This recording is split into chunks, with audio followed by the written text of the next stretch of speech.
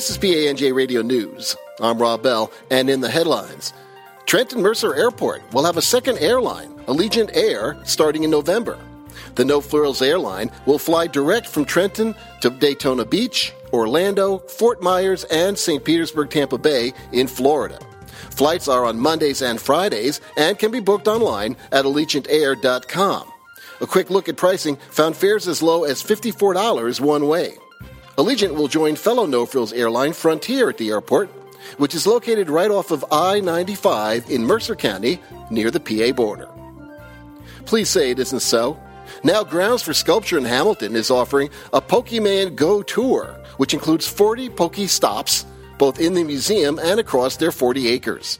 The tour costs $12 for adults and $10 for children and senior citizens. That's in case there are any seniors out there who play Pokemon Go. Well, the rain totals are in from last weekend's storms, and they are head-turning. Flemington received almost 7.5 inches of rain, with Reddington not far behind at 6.76 inches. Pittstown and Lebanon also received almost 6 inches of rain.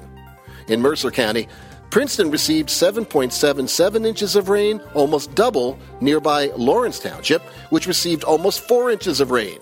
All that rain created massive flooding across central New Jersey, closing Princeton mass transit and creating a flood emergency.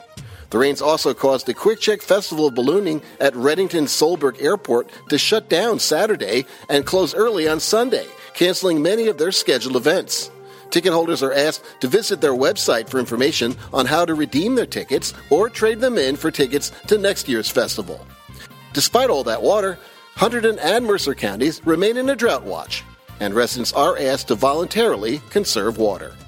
Delaware River Tubing is back in business, including the hot dog man on the river, now that a Superior Court judge has ruled that the company really was entitled to open without special permits. Owner Gregory Krantz was being fined $2,000 a day by Alexandria Township last summer over the issue, prompting PANJ Radio to invite Krantz to tell his side of the story on our community outreach program, In the Green Room.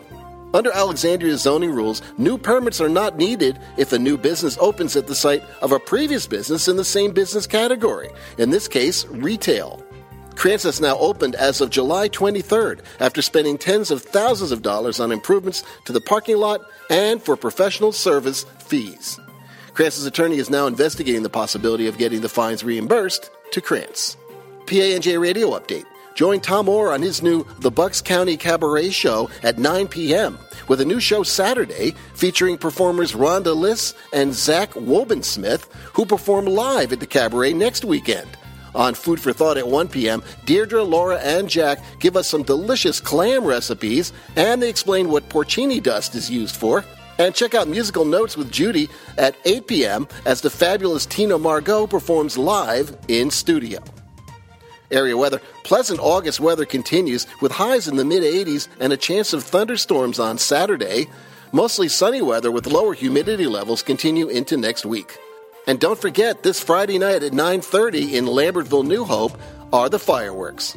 I'm Rob Bell. Have an awesome day, everybody.